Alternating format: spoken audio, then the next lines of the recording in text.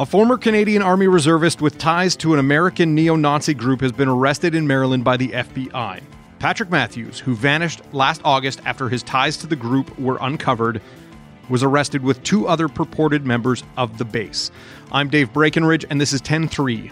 We talk with the National Post's Tom Blackwell about Matthews' link to the group, why he'd be an ideal recruit for them, and what kind of charges he's facing. Don't forget, you can subscribe to this show on Apple Podcasts, Spotify, Stitcher, wherever you get your favorite shows. We'd love it if you could leave us a rating, a review, and tell your friends about us. So, Tom, who exactly is Patrick Matthews, and what is his connection to the neo-Nazi group, The Base? Yeah, Patrick Matthews was a member of the Canadian Army Reserves in Manitoba. He was a master corporal, so a non-commissioned officer, and had certain leadership responsibilities. Story in the Winnipeg Free Press last August, exposed him as, allegedly, at least as a recruiter for this group called The Base, which is a relatively new white supremacist group that's been very active online and apparently has been quite successful in recruiting people. So that's sort of his background. And, soon after the stories appeared in the Winnipeg Free Press, he more or less disappeared. And people were kind of unclear of his whereabouts. They had a sense of where he may be. His vehicle was found near the Canada-U.S. border, but aside from that, there'd been no trace of him really until recently. What can you tell us about his arrest? Yeah, exactly. Yeah, his truck was found near the border, and there was at least one media report from the States suggesting he was down there. Yeah. So, but other than that, for the last 4 or 5 months, there's been no word at all about the fellow. So today, though, the FBI, the U.S. Justice Department announced that they had arrested three alleged members of the base, including Patrick Matthews in Maryland. And there were some interesting details in the complaint that was filed.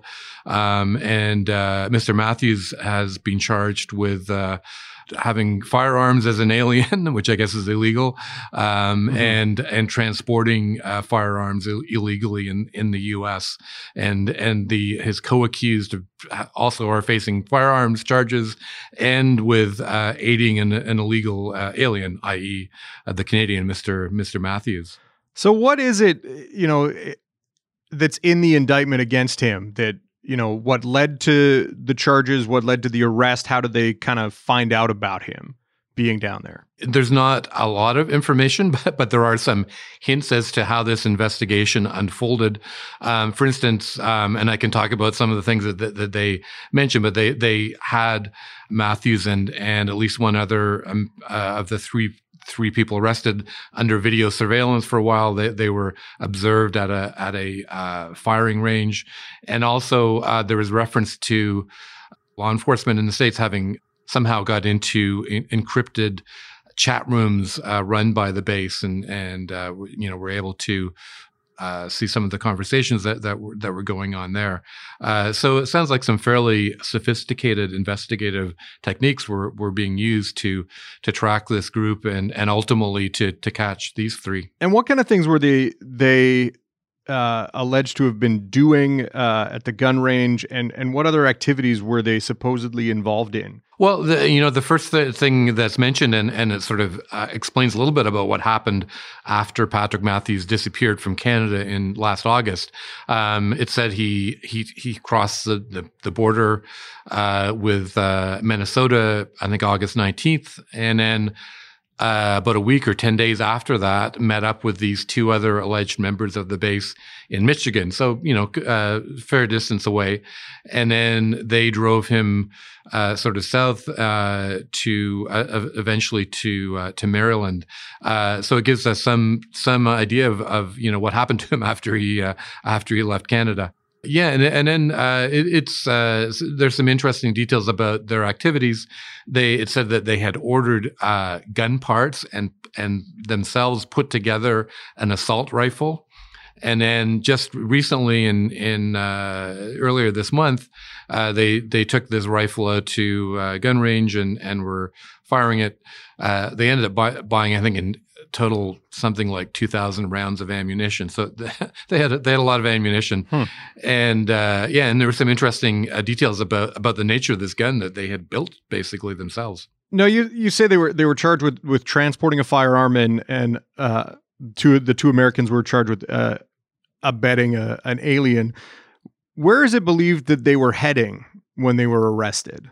The complaint, as they call it in the States, that was filed in court doesn't really get into that. There is a report, the New York Times was reporting that they were at least talking about attending a big pro-gun rally that's planned for Richmond, Virginia on Monday, I believe. And this rally has elicited a lot of attention because there are fears, and I think and intelligence that's being gathered that there's going to be white supremacist groups congregating there, and that could lead to serious violence. And in fact, the governor of Virginia has declared a state of emergency around that event and banned people from taking firearms to the site of this big demonstration. So I mean, certainly the timing, if nothing else, raises questions about whether these three were planning to go there, which is fairly ominous given they had built their own homemade assault rifle. Now, Patrick Matthews has a military background. What about that kind of background is appealing to the base?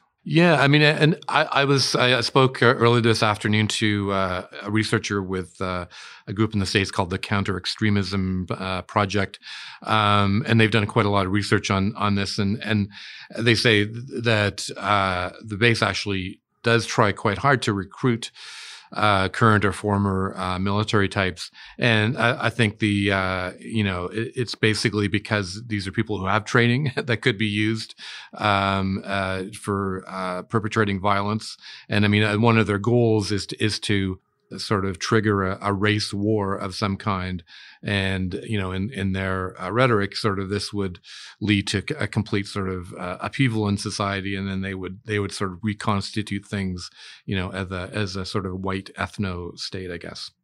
And why was it so alarming that he kind of up and vanished from the reserves after he was exposed by the Winnipeg Free Press? Well, I mean, I think some people just wondered, in terms of his own sort of safety, what had happened. But I mean, I think perhaps more than that was the idea that he is allegedly a fairly prominent member of this organization, was allegedly trying to recruit people up in Canada. Now is heading down to the States, where there would seem to be a larger concentration of members of the base and working with them. I think one of the significant things about these arrests is that, this is evidence that's emerging now of not just activity online, but, actual real life concrete measures they're taking to seemingly prepare for violence. At least these are the allegations that the American police are making anyways. And so, and he is in the middle of that, allegedly. Now, you talk about how in the States, the base has kind of more concentrated support or higher number of members. Do we have any idea from law enforcement how many members there could be in Canada? I don't believe anyone has managed to track that. And the researcher I talked to with the Counter Extremism Project says, basically no one's found any membership lists. So I think really we don't know. But I mean, I think it's these groups that track extremist organizations are pretty confident that there are members in Canada, more than just one member. But in terms of how many, we don't know. It's not just an American group. It's in the States, it's in Canada, Australia, Europe apparently, and I believe South Africa as well. So it seems to be fairly widespread. Now, since he was revealed as being a member of the base, Matthews is essentially being released or removed from the Canadian Army Reserve. Is that correct? Yeah, exactly. He was officially released from the reserves. At the time, the Department of National Defense said it was investigating, his involvement in this group. The RCMP also launched an investigation him and his alleged ties to the base. As is the practice with the RCMP, they're not really saying much about what they found out or what they're doing, but we do know they are, or at least have been investigating him. But as far as we know right now, other than the criminal complaint against him in Maryland, there's no criminal charges pending against him in Canada for anything. Not that we know of, and I think we would know if he had been charged. And I asked the RCMP today, if they were part of the investigation down in the States that led to these arrests, and they said, that they can't comment on an investigation in another country. But I read that in the fact that the Americans didn't mention any involvement by the RCMP. That in fact the Mounties, did not take part in this investigation south of the border. What they are doing up here in Canada is an unknown, but it would seem like they were not sort of part of what happened in the States. Now, one of the charges in the criminal complaint against him, it being an alien in possession of firearms, he also transporting guns and ammunition with intent to commit a serious offense. Is there any indication as to what that serious offense may be, or is that just kind of the legalese term for carrying a weapon like that and may possibly commit a crime? I think that's essentially that is sort of the wording of the charge that was laid against him. Presumably, in order to get a conviction, okay, they would have to have some evidence that, in fact, he was planning to commit that kind of crime. But there's no indication in the document that was filed today what that would be. We can only sort of speculate, I guess. But they don't lay out, they were planning to do this or that. But that's simply the charge that was laid against him. Tom, thanks for your time. Okay, thank you. 10-3 is produced by Carson Jarama. Theme music by Bryce Hall. Thanks to my guest, Tom Blackwell. More from him at nationalpost.com. I'm Dave Breckenridge. Thanks for listening.